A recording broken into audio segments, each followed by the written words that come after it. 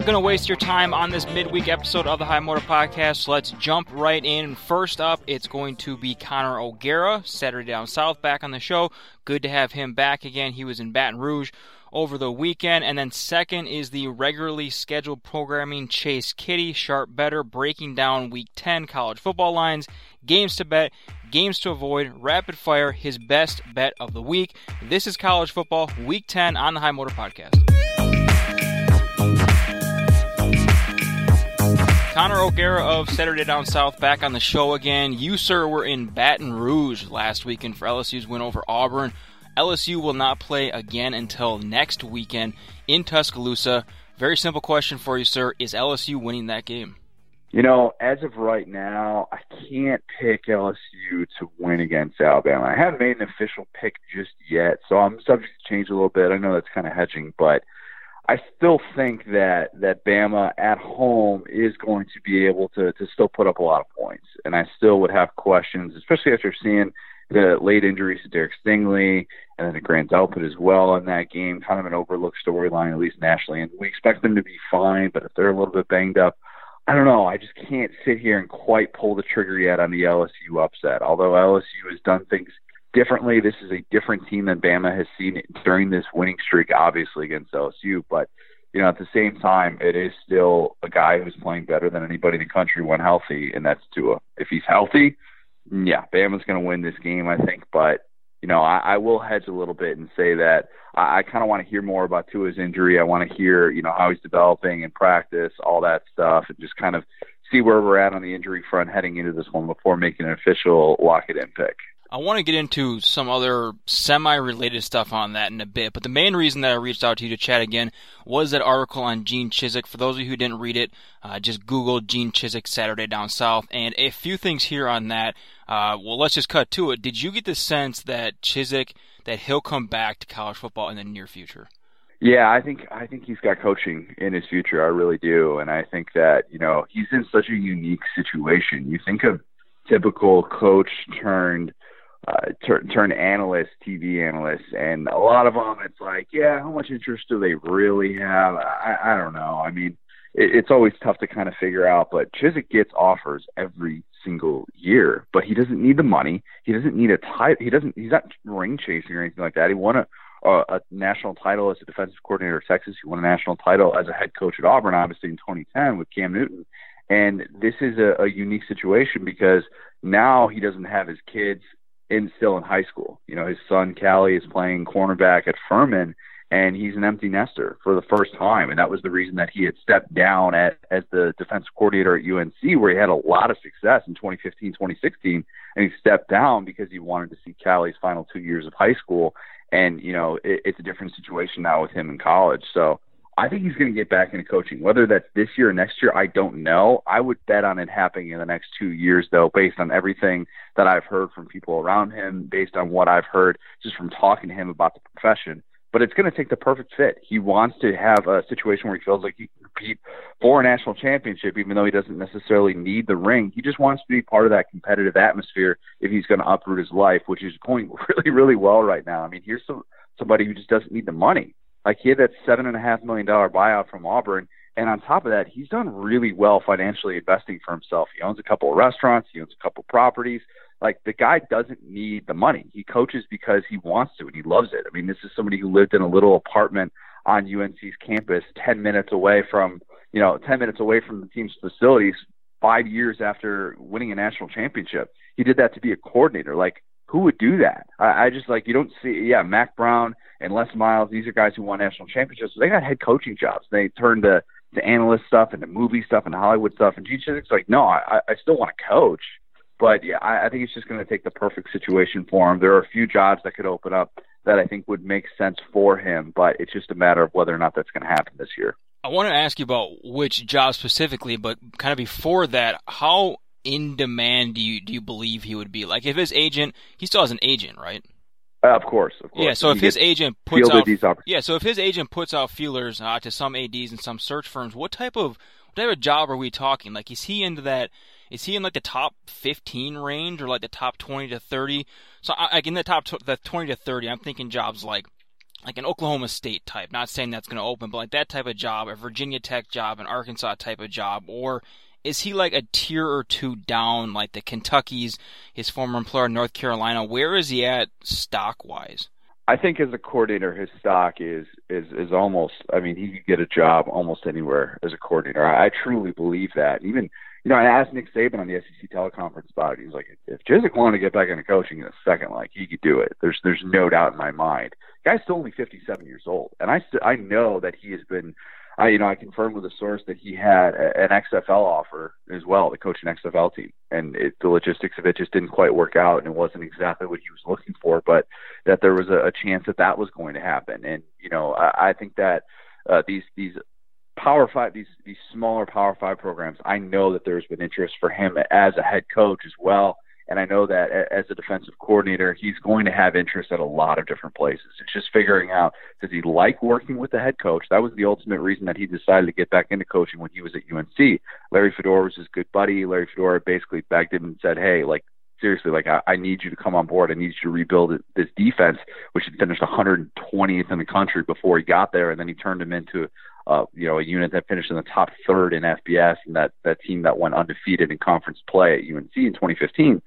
I think that those jobs are going to be sitting there. A job like USF, if that were to open up as a head coaching job, would be super intriguing given his roots in the Tampa area. I think that would make a lot of sense for him. But it's just going to all depend on what the market looks like. And I think he's going to kind of wait and see. And he's not necessarily in any hurry. He's got plenty of time left. He still acts like a coach. He watches film Monday and Tuesday and still approaches this like he's going to be a coach one day. And I think that he still is coaching in his future. So it seems like you would, if you had to bet on it, you think he would come back as a coordinator, not as a head coach.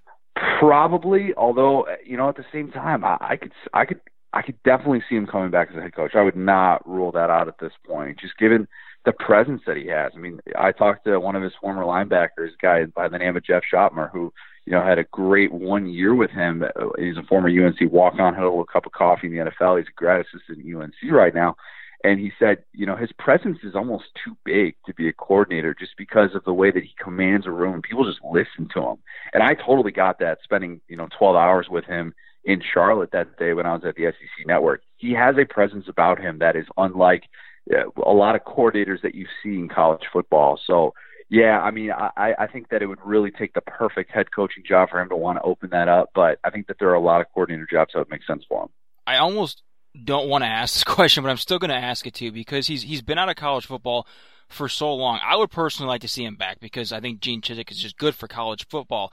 But I mean, is this like a John Gruden situation where the stock just keeps going up and up and up and up despite him not actually doing anything directly in the game of football?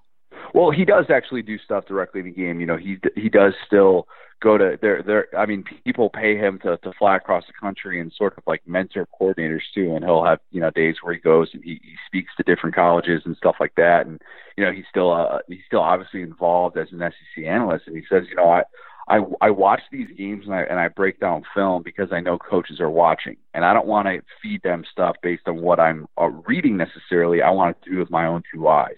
And there are still people in this business who really, really respect him. So, yeah, I mean, I think that he still is involved in the game, and he still has great communication, not necessarily in a sideline role per se, but I mean, the guy still is reaching out and keeping tabs on all these different defenses, and the guy just knows his stuff. I mean, that's what this comes down to. He can break down a game and tell you how it's going to go based on watching the first 2 minutes of it, and that's the amazing thing about him. So I do think that he's going to have a more active role down the road. It's going to depend on where and when exactly that is. Connor, back to LSU, some SEC playoff stuff. Some losses over the last week or two have opened up a few more playoff scenarios that we can toss around here. Speaking of like nightmare scenarios, so the Pac-12 saw their nightmare scenarios play out earlier this year with all the losses. The Big 12 saw one of their nightmare scenarios play out in Manhattan over the weekend. So Halloween related, is there any realistic nightmare scenario for the SEC? And yes, we can sit here and say, well, yeah, if Alabama loses to Western Kentucky, that'd be a completely hellish nightmare scenario. But let's maintain some sanity here. So basically, is there anything legitimately nightmarish that can happen over the next 5 weeks for the SEC, but is still a realistic scenario? Yeah, I think it's the winner of these two huge games coming up Bama, LSU, and then obviously Florida, Georgia.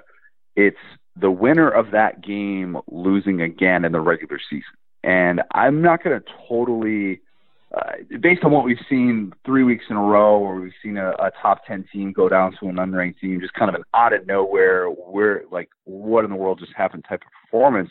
So I'm not going to rule that out. But I think that right now that's about the only thing that could really derail the SEC from having a very favorable playoff draw. Because let's think about it. Let's hypothetically play it out. Let's say that LSU loses to, I don't know. Let's say they lose to A&M in that regular season finale. They beat Bama, but they lose to A&M. They're still going into the SEC championship, obviously, with a path to the playoff. But if they're in a situation where they don't have that loss to give, obviously, and the SEC needs, LSU to sort of win that game, or else it could be looking at a 2-loss conference champ, that hurts. I mean, that absolutely hurts, and that's still very much on the table. I wouldn't necessarily pick LSU to lose any of those games, but crazier things have happened. Who knows if Joe Burrow goes down, something like that. You never know. I think that right now it's just those two games and how the winner of those games fares the rest of the season. The SEC would like it if they didn't lose another regular season game, and if they went into the conference championship with an undefeated team, that would essentially guarantee that the SEC is going to have a team in the field, because I think even an undefeated team in the SEC championship would still be in the playoff regardless of how that game plays out. What's your confidence level that we'll have two SEC teams in the field? Is it more than 50%? I'd still say it's under by a smidge, and it's under in part because the Big Ten can also have two teams in the field. I mean, we're really caught up in talking about Bama LSU, and rightfully so. I get it. It's 1 versus 2. It's this great matchup that we've been looking forward to for a long time. What about Ohio State, Penn State? I mean, what about this matchup of division foes where, if Penn State loses that game, which they're going to be an underdog in that game, like, why can't 11-1 Penn State still have a path to the playoff, much like 2017 Alabama? I mean, I would not rule that out necessarily at all, considering how dominant they've looked, the fact that they already beat they beat Michigan at home. They're still going to have a chance to accumulate another couple of quality wins if they're able to end Minnesota's undefeated start.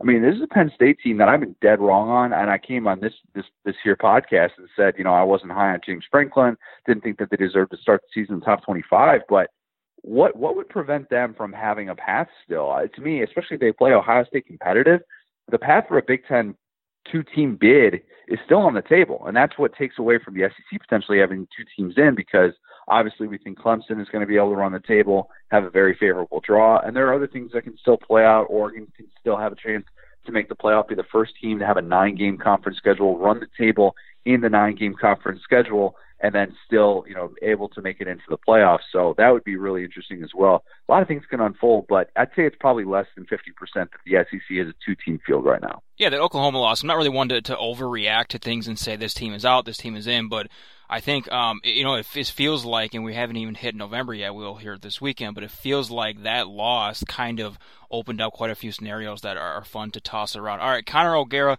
of Saturday Down South on Twitter at CJ O'Gara. I believe that Chizik story is pinned atop his page if you didn't see it, or if you just suck at using Google. Hey, Connor, always a pleasure. You headed anywhere this weekend, or are you sticking around Orlando? Sticking around Orlando, not going to be going to the cocktail party, but I am going to be going to Georgia next week. My SDS podcast co-host and I, Chris Marler, we're going to make the trip up to Georgia, see Mizzou, Georgia. I have a buddy, former walk-on at Georgia, who's hooking us up with some free tickets in his suite for that game. So very, very much looking forward to that. It's a busy time of year, needless to say. I was going to say a rough life. You get Baton Rouge 1 week and a couple of weeks later, Athens, not too bad. Hey, Connor, safe travels with that. Always a pleasure talking to you, and take care. Yep, thanks, man. Appreciate it. Okay, Chase, before we hop into some Week 10 betting stuff here, one thing quickly that I was marinating on this morning, and I want to get your take on based upon a conversation that we had last week on the Sunday episode, and that we've just generally talked about Nebraska and Scott Frost offline before. So on Sunday's episode, at the very end, we kind of gave like this all overrated Saturday. I said it was a really bad day for teams that have proven to be quite overrated from the preseason. Nebraska, Texas, Michigan State, Iowa State, Purdue among them. And then this week, I went through and looked at, so I ranked all 130 teams in the preseason. I re-ranked them every single week, and I went back and looked at my preseason rankings. Again, 130 teams, comparing them from the preseason to week 10. And just to put it out there, Army is the most, so they dropped 73 spots from 23 to 96, again, preseason to week 10. But Nebraska is second. They were 28th in my preseason rankings, which I like Nebraska a lot this year, not as high as those top 20 Big Ten championship appearance predictions, but still, now Nebraska is 77. It's a drop of 49 spots, and here's where I'm going with this. After the last couple weeks of Scott Frost, I'm kind of getting sick of Scott Frost. The whole playing Indiana debacle that Indiana then responded to, the complaints, I think it was Monday or Sunday, complaints of players wearing sweatshirts to warm up in because it's cold out. It's been a rocky year for him, a rocky start. 20 games into the Scott Frost era. Is Scott Frost a top 10 coach in the Big Ten? That is a mind-blowing question. It sounds... Okay, it sounds ridiculous. Think of how you would answer that last year, or maybe like when he was hired at Nebraska. You'd probably say, yeah, he's probably a top 10 coach going into his first year. Even over the off... He's definitely a top 10 before he puts any game. Right, and then even in the preseason, if I asked you that in August, you'd say, yeah, or even after the South Alabama game, you'd say, yeah, probably. But now... is he actually a top 10 coach in the Big Ten? I mean, so if you run through, I think there's no debate. Let's run through it. James Franklin, no. Right, so go to Harbaugh, the East. No. D'Antoni, no. Ryan Pat Day, Fitzgerald, no. Ryan Pat Day, Fitzgerald, no. Kirk Ferentz, no. Paul Chryst, no. So that's 1, 2, 3, 4, 5, 7. I would put PJ Fleck in there too, would you? I would definitely put PJ Fleck above him. So that's 8. So now he's down to number 9. Would you put him like behind Tom Allen? I would say I am more impressed by the job Tom Allen has done this year. I'm not willing to put Tom Allen ahead of him as a coach right now. Because of what Frost... So that's how much the UCF stuff weighs for you. It weighs enough to... I mean, so we can agree that he's ahead of Loxley, he's ahead of Lovey, and we'll just put Chris Ash in there because he was their coach. Is he ahead of Jeff Brom? That's so okay. So I don't even care what the actual ranking is, but the can point they be being, 9A and 9B? So the point being is that you can make a case for Scott Frost being the 11th best coach in the Big Ten. Like that's the case, depending on where you put Tom Allen and Jeff Brom. Yeah, you can make the case. Isn't that is mind blowing to me? Yeah, I think that's really something to look at. Okay, let's talk about betting. Rapid fire. You want to talk about, we both want to talk about this game, Thursday night, so depending on when you're listening to this podcast, hopefully it's before Thursday night because Chase is fired up about this game. West Virginia at Baylor. Baylor 17.5-point favorites on a total 57 in that game. Why do you love Baylor so much? Yeah, I feel like I always have to apologize to all the West Virginia people that listen to this podcast because they like listening to me. They probably hate you, obviously. Most people do. Why is West Virginia only a 17-point underdog in this game? What should it be? What should that line be? Not 17, 20, 23 and a half, 24. I think this line is soft by a full touchdown. I really do. You're talking about the best and now the first place team in the Big 12 going against, at best, the 8th best team in the Big 12. And I think that is being charitable. We're going to find out what happens when Texas Tech and West Virginia play here, shortly.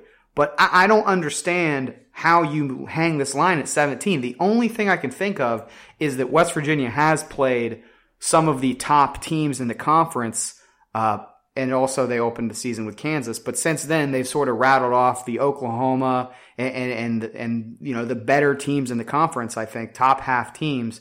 So maybe they're expecting, they think that the reality is being shaped by playing really good teams. But even if that's the case, Baylor is still a really good team. They're the first place team. So why wouldn't you have a bigger line?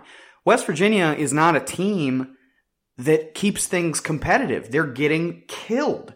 And if you go back and look at the season history between Baylor and West Virginia, when Baylor's been really good, especially under some of those Art Briles years, Baylor kills West Virginia as aggressively as any team in the conference.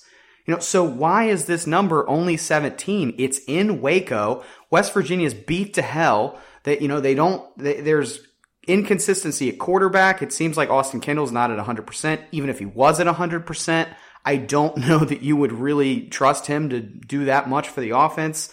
They're missing pieces in the linebacking core on the back end. Really, all they have going for them is an above-average Big 12 defensive line. That is it, and the running backs. But it feels like the running backs have been totally neutralized by a bad offensive line. And I don't mean to go like super drilled down, in-depth West Virginia fan on you. It's just there's no reason why this line is only 17. It just doesn't make any sense. So, I mean, this is a drill for me. Whatever your max is, I would seriously think about, unless you're going way deep into your bankroll, don't do anything irresponsible.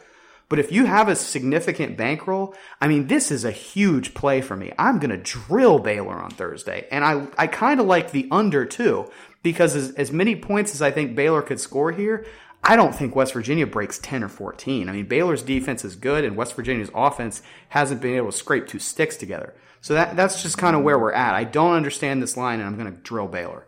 Up next, I guess that wasn't really rapid fire because there's a lot to be had there. So up next, we have what do we have? Like 11 more games here. Michigan, a 21-point favorite at Maryland. That game has a total of 56. Do you like either of those? Yeah, I'll try to speed things up here. I think if you want to buy Michigan at minus 21, you're probably paying a premium here because they just finally got that big win that Harbaugh's been looking for. So I would stay away from the spread here just because it feels like you're buying high. I do kind of like the under, and I've seen some sharp action on that as well. So if you're going to buy into this game, I think the under is where you want to put your money. Houston's going down to UCF. UCF a 22-point favorite in a game. I'm seeing the total, and I don't know if this is the highest total of the week. If it's not, it's got to be damn up there. 70.5 for that one. Yeah, I think this and then the SMU-Memphis game is the two highest totals that I've seen. And I think there's a Big 12 game that comes pretty close. But those are the two highest numbers I've seen. And I like the over here. From what I can tell, the sharp action's on the over. I do think Houston's defense is not very good. I think UCF, when they play teams that they can expose, they do tend to put up a lot of points. I think there's some evidence of that this year. So I expect UCF to put up really big numbers. I'm thinking they could break 50 here, and Houston is going to do something offensively. They're not going to be a total walkover. So I like the over here. Okay, going to let's go to Virginia Tech at Notre Dame. 1 week after Notre Dame shits the bed up in Ann Arbor, they're a 17.5-point home favorite against Virginia Tech. The total on that game, 58. This is a stay away from me, and it's because I can make compelling cases for both sides. So if you look at the actual sides of the game, Notre Dame and Virginia Tech quietly, we talked about this a little over the weekend, you and I. Virginia Tech has sort of quietly gotten back into the ACC Coastal race. They're like 5-2, and it's one of those teams where you're like, wait, their record's what? Like that can't possibly be right, but it is. They've sort of righted the ship. They had that win over North Carolina. Now they're coming out of a bye, and they're catching 17.5 points. Yes, they have to go on the road. Yes, they have to play sort of a top 10, top 15 kind of team. But that's a lot of points to give a team that sort of quietly has become undervalued after being overvalued for a significant portion of the first half of the season. On the other hand, Notre Dame, they're just flat out better than Virginia Tech. And if you told me they're going to win by 3 touchdowns or more, it wouldn't surprise me. You're getting to buy them low because they're coming off of the Michigan loss. I can make good cases for both sides. So I don't really want any part of this game. Let's bring an over-under total down here a little bit with a game that also has a smaller line. Miami at Florida State. Florida State 3.5-point favorite. The total on that game only 47. This is an interesting game. I believe Florida State actually opened at 4.5. It's been bet down to 3.5, which is the number you just referenced. Miami is like my super 2019, I don't want to touch any game they're in team this year. They're too bipolar. I think I've bet on a game that they were in like 4 or 5 times this year, and I haven't won a single one. So I'm just staying away from them on principle because I can't commodify them, and it seems like they're a different team from week to week. A bunch of turnover at quarterback and other spots on the field. So I'm staying away from this game. I would think about maybe putting Florida State in a teaser. Looking at another game that has a total of 45.5, and that's Army at Air Force. Army just cannot beat anybody. After that nice showing in Michigan, we won. Turns out Michigan just isn't a very good team. They can't beat anybody. They dropped to San Jose State last week. They lost to Western Kentucky a couple of weeks ago, scoring I think only 8 points in that game. So Army's going to Air Force. Air Force a heavy 13.5-point favorite. Again, the total in that game only 45.5, despite Air Force being a 13.5-point favorite. I think the play here is probably on the under for a couple of reasons. Number one, you expect two service academies to sort of have a gritty, sort of low-scoring game, and 45.5 is actually a little higher than I would have thought it would be. If you told me to guess the line, I probably would have guessed like 42.5, 42, somewhere in that neighborhood. So I tend toward the under here, and also maybe Army plus the points. You know, Army, you referenced earlier in the podcast, how many spots you've dropped them in your overall rankings that you post every week, and certainly with good reason. They've been one of the most underwhelming teams relative to what they've done the past couple of years of the 2019 season. But people that have bet them, including me, have lost money on them, but that's because they've been playing as a favorite. Now here they're catching almost 2 full touchdowns as an underdog. That's a totally different spot for them. And Army is historically a great underdog bet over these last 4, 5, 6 kind of years. So lean on Army, but I think under's the stronger play here. Couple of Big 12 games here. The first one is a game between two teams that we did not expect to be in this place at this point of the year. Kansas State, 5.5-point favorite at Kansas. The total in that game, 57.5. Are either of these two teams being overvalued right now based upon what happened last week and really throughout the entire season? Yeah, you nailed it, right? You're coming off a game where Kansas State upsets Oklahoma, and then Kansas gets a big win as well. That it's just as improbable as anything you can really imagine. So it's tough to grade how this line it would have been, if one or both of those things had been different. I'm looking at the under here. I think this is going to be a gritty game. It's going to be heavy defenses. It's a rivalry game. I think under 57.5. That feels like some nice value on that because it feels a little squishy. Looking, let's stay in the Big 12. TCU at Oklahoma State. TCU coming off of that Texas win. Oklahoma State coming off that Iowa State win on the road. Oklahoma State, a 3-point favorite in Stillwater. The total right now looks like it's sitting at 61.5. Any interest there? Yeah, Oklahoma State -3. The Cowboys just continue to be undervalued all season. I talked in the preseason over the summer about how I loved Oklahoma State over on the season win totals. We're pretty much there already, and we got a month to play. They just keep being undervalued, both on the season and in these individual games. I think they were a double-digit underdog last week. They won outright. And now they got to go home and play a TCU team that's not really that good. I understand that they beat Texas last week. I understand that Gary Patterson's a great coach and that they have a great sort of culture of defense and everything. But they're a bottom half Big 12 team this year. And Oklahoma State is -3 at home. That, essentially the old wisdom there is if this was a neutral site game, this would be a pick'em. Oklahoma State's the better team every single time. So yeah, give me Oklahoma State -3. How about Utah? Utah's a 3.5-point favorite at Washington. Pretty low total in that game, 47.5, as Utah looks to kind of stay in that playoff picture if they are there. What do you feel with Utah 3.5 at Washington? Yeah, this is a tough grade because I think I tend to lean a little toward Washington as the home dog plus 3.5. I want to say that Utah opened as like a 1-point favorite and they've been bet up to 3.5. So you're getting good value on Washington, and it's a home dog, and you have that low total that suggests it's going to be more of a low-scoring game, 24-21 type of game. So 3.5 might actually be a nice bet.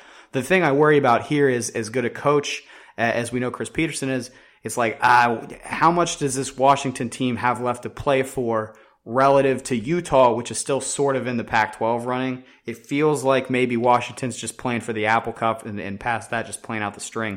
So I do have a lean on Washington here, but it would be a small bet if I bet it at all. Let's stay in the Pac-12. It's our last Pac-12. Actually, it's our last Power 5 game. We do have UAB at Tennessee coming up here in a second. I want to ask you about that. But this is the last P5 versus P5 game. Oregon is a 4.5-point favorite at USC, kind of in the same spot as Utah. We talked about the Pac-12 and the entire playoff picture on Sunday's episode. We've talked about that in the past, and people are kind of throwing around, is Utah actually there? Is Oregon actually there on the outside?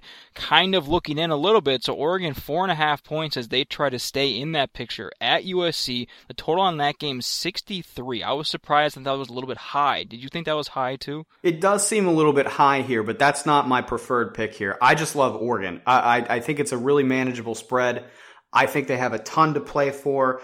USC is really injured right now. I had in the picks column last week, edge sorting that comes out every Thursday at Hero Sports, I had Colorado plus all the points. They almost get the outright win, and it's not because Colorado's better than USC. It's because they're not good on the road, the Trojans aren't, and because they're really injured right now. Well, they do get to play this game in Los Angeles, but they're playing just a way, way, way better team with a lot of second-string guys in, and I'm getting Oregon, the way better team, if the first-string players were in, and I don't have to lay a touchdown. I only have them to lay 4.5 points. Give me the Ducks. 3 more. I mentioned UAB at Tennessee. I want to ask you about that now. So Tennessee, 12-point favorite at home, playing a hell of a lot better lately. First time in a long time that it looks like the Vols are actually going in the right direction. So Tennessee at home, 12-point favorite over UAB. The total on that game is low. It's at 47.5. Is that too low? I don't know. I don't have a good feel for this game. The total seems sort of fishy, so I want to stay away from that. But I guess I would lean under just because it seems fishy. And then when it comes to the side, UAB's 6-1, but they're kind of a paper tiger. I don't really trust them. Tennessee, as you've mentioned, it does seem like they're improving, like they're figuring some things out. Like maybe the calendar is going to turn in November and they're going to be a totally different team than they were in August and September, as we see sometimes happens in college football. But minus 12, it's kind of a weird number. I don't know how to grade UAB. I'm just staying away from this. You had mentioned when I was talking about the what was it, the Houston at UCF game was a total of 70.5. You were right. SMU at Memphis, that total is also 70.5, and Memphis is getting 5.5 point favorite at home against the undefeated SMU. Game day in Memphis. What are you feeling with SMU at Memphis? This is a tough grade as well. Memphis opened it as minus 3. They've been bet up to minus 5.5, so there does seem to be some buyback potential on SMU. Maybe a slight lean to the over here because I think there's some sharp money on the over here as well. I would think about maybe some sort of teaser, but I don't know that I'll have a play on either the side or the total. Last one for you, going back out west, BYU at Utah State. I think that's either the last game of the night Hawaii plays, but it's one of the 2 or 3 last games of the night on Saturday. So BYU at Utah State. Utah State, a 3.5 point favorite. I don't think BYU has a road win yet this season, but I might have to double check that. So BYU at Utah State, 3.5 point favorite. The total on that game, 50.5. Yeah, I just don't care about this game. I'm trying really hard to, but not only do I not have a lean on it, I just don't care. I thought you'd for sure care about this game. A few weeks ago, you were gushing over how excited you were for, Hawaii at Nevada. I thought this game would be right up your alley. Yeah, I don't know. I mean, BYU, it's tough to get excited about them unless they're like a national player, just because like Utah, they're not really in a conference race ever. It feels like. You know what? Let's just move on. Clearly, you have no I just don't care, I want to ask you about LSU, Alabama, what you're expecting there. But first of all, your best bet of the week, is it that West Virginia-Baylor game, or do you have another one that you like more? Yeah, I feel like it's got to be that West Virginia-Baylor game. I already did all of the words on it, so I don't have any more words. Just, yeah, Baylor minus the points. I would take it at a way higher number than it's at right now. LSU, Alabama, so that's not coming up this week, but next week. But I want to get your take on that. What are you expecting for a line there? What are you expecting for a total? And what would interest you on that game? Well, first of all, if Tua's going to play, I think is the biggest conversation point here. Obviously, that would affect the line. I think away from a handicap perspective, I'm just interested in grading the teams, right? Like I talked a little bit earlier this week about how I think Alabama sort of still has something to prove. Obviously not as a program, but this particular team in 2019, I want to see what they're made of. I think LSU has proved tons. They've played a much more difficult schedule. And I think I know what LSU is as a team. I don't quite know what Alabama is yet. So I'm interested not only from sort of a football analysis perspective, but also from a handicapping perspective. I'm interested to see how Vegas values these two teams. I'm guessing Alabama is going to get a lot of respect because they are this sort of institutional power that public bettors like to take a side on. But LSU, like we talked about earlier this week, they've become a very public team, and they're very well liked because of all the offense and the change in the culture and Joe Burrow and Coach O and all this other stuff. So I'm interested to see where the public comes down on all of that and how Vegas values both teams. If you had to guess, I'm thinking, and I'm not a betting man like yourself, but I'm thinking Alabama like -3. Is that the ballpark? Let's assume they have Tua. Is that the ballpark, or will it be higher? And if they don't have Tua, are we looking at a pick? I mean, what's the line if they don't have Tua? I think if they don't have Tua, LSU has to be favored. So LSU will give maybe, what, minus 2, -3, something like that in that ballpark? I think it could be like a -2.5 if Tua. So do you think are we talking about, what's the swing for Tua? 7? That's really tough. But it feels like, I mean, he was like a Heisman frontrunner, so I don't think 5 or 6 points is totally out of line when you consider how much different their offense looks with him versus without him. And we'll break down that game a lot more next week on that midweek episode. That'll come next Wednesday morning. We'll look at the LSU-Alabama line, Penn State-Minnesota, all of those lines for Week 11. All right, thanks again to Connor O'Gara for stopping by the show this week. Chase and I will be back on Sunday morning, wrapping up Week 10, looking ahead to Week 11 again, and then we'll be back for the midweek episode 1 week from right now, looking at the LSU-Alabama game and other lines. Check out past episodes, all episodes of the show on Apple Podcasts, Overcast, anywhere you do your podcast, and you can always check Twitter for new episodes at High Motor Pod. Chase is at Chase A. Kiddy. I am at A. Dowdy88. This was a midweek episode of the High Motor Podcast. Please come back on Sunday for that Week 10 recap, Week 11 look-ahead episode of the High Motor Podcast.